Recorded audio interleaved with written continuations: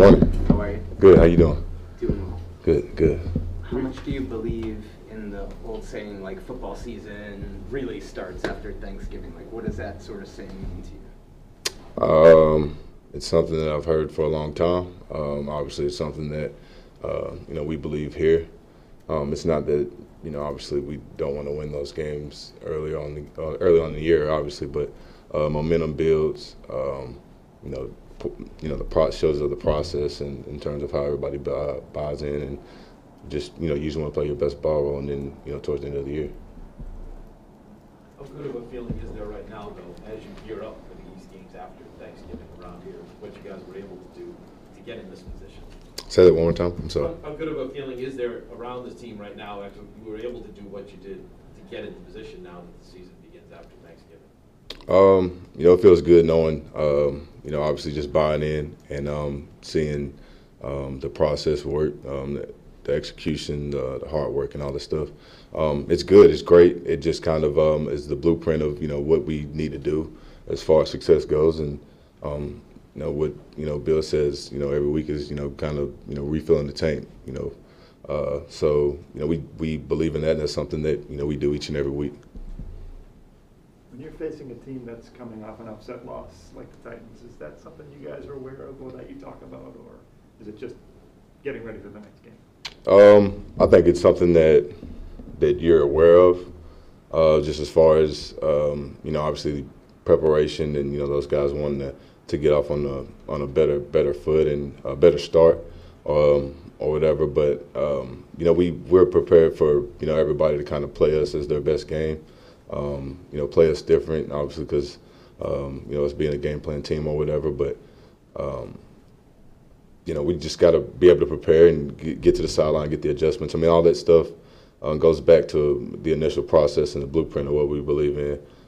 They're a good team. They're going to come in ready to play. I mean, they're not going to come in just because they lost and just give up or nothing. So, we're going to prepare for a really good team, a smart, physical team, a hardworking team.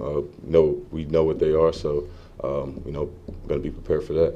I know you're just studying their offense, but you talk about smart, physical, hardworking. Do you see any of your team in the Titans and what Coach Vrabel's kind of built over there? Yeah, I mean, I think Vrabel's kind of built his team kind of how he played, which is literally all those things: tough, dependable, accountable, physical, smart. All those things. You can see that with how they call the games offensively and how they are disciplined on defense and how they're able to cause turnovers and make plays off of that stuff. They're situationally sound, fun, and things of that nature. So I think that Vrabel's kind of shaped his team to be what he wanted to be, and they're pretty good at it. How have they changed offensively without Derek? I mean, obviously, a massive part of everything they've done for the last few years. I mean, it's hard to replace, arguably the best running back in the league with, so much that goes through him with their, their play action, their shots and stuff. But they obviously have enough to win with. They have a lot of good players. They had a good scheme that, again, a lot of, the guys on that team, they bought in. So they're going to run the ball. They're going to screen you. They're going to do all the things that they're going to do to win, and they're going to put those guys in situation to make plays, whether it's A.J. Brown or AP or whoever it is. Firkser's playing really good, so they got all the pieces they can, and with Tannehill playing the way he's playing, so they have enough to do it. Obviously, who wouldn't want to have Derrick Henry, but they have Foreman and AP. They have good running backs and a really good offensive line, so. Have you seen in the last 3 weeks and looking at tape, though, that maybe the linebackers don't necessarily buy that play action as much because it's whoever, AP, Foreman? I mean, this is first day in the film or whatever, but obviously, again, with that's just like Derrick Henry or Chubb or anybody, a good running back. If you take them out and you put somebody else in there, they might not have the same respect. But even that being said, the Titans are still going to run the ball. They're still going to do what they're going to do. Whether you respect it or not, A.J. Brown's going to catch the ball, cover it or not. So Tannehill's going to do his thing. He's going to deliver a good ball, and he's going to give a shot for those guys to go up and make plays. What's your one Thanksgiving side dish that you have to have? One, I give you two. I can't go one. I'm gonna do sweet potato casserole and my mama macaroni and cheese. Can't replace them. Both those gonna be there Thursday, or? Mama's not, but I got the sweet potato casserole on lock. Waffy gonna do the macaroni and cheese, so it ain't gonna be the same. It's gonna be good enough though. When it comes to Tannehill, you obviously played him when he was in Miami. Do you see the biggest difference as confidence in him? Because he seems like the same skill set guy, but seems like he plays with more confidence now. I mean, I don't know Brian's whole, backstory or whatever, but I know he had a couple of different head coaches, a couple of different coordinators. I mean, the system was a lot different what he was doing in Miami as far as him being in the gun and stuff. But confidence. I think the team's playing really good. I think he has a really good defense. So all that stuff helps take a lot of pressure off of you. With all eyes on you, and he's got like I said, a good offensive line. Two good running backs to help. Really good skill players and a good defense. So all that said, it'll definitely help confidence.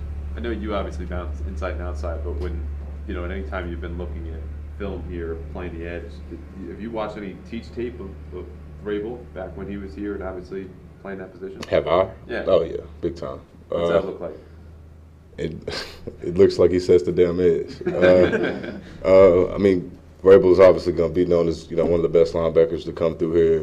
Willie Mack, Teddy. I can still to this day, if we're pulling up clips of how to reroute the seam or how to attack a blocker or stretch with pullers or something, you're always going to catch a video of like Pfeiffer or somebody like that. But usually it's usually Vrabel or Willie Mack. So. What you see on Sundays and Mondays from the Titans is a lot of stuff that Vrabel obviously does and did. So they're a really well coached team. We'll do two more questions.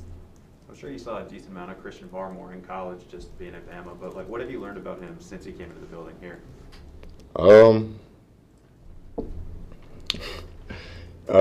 He's a hard worker, big talker and a hard worker. He really just wants to work hard and please everybody, man. He just wants to do his job and a little bit more.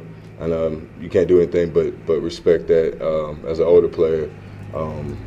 Does whatever you ask him to do multiple times.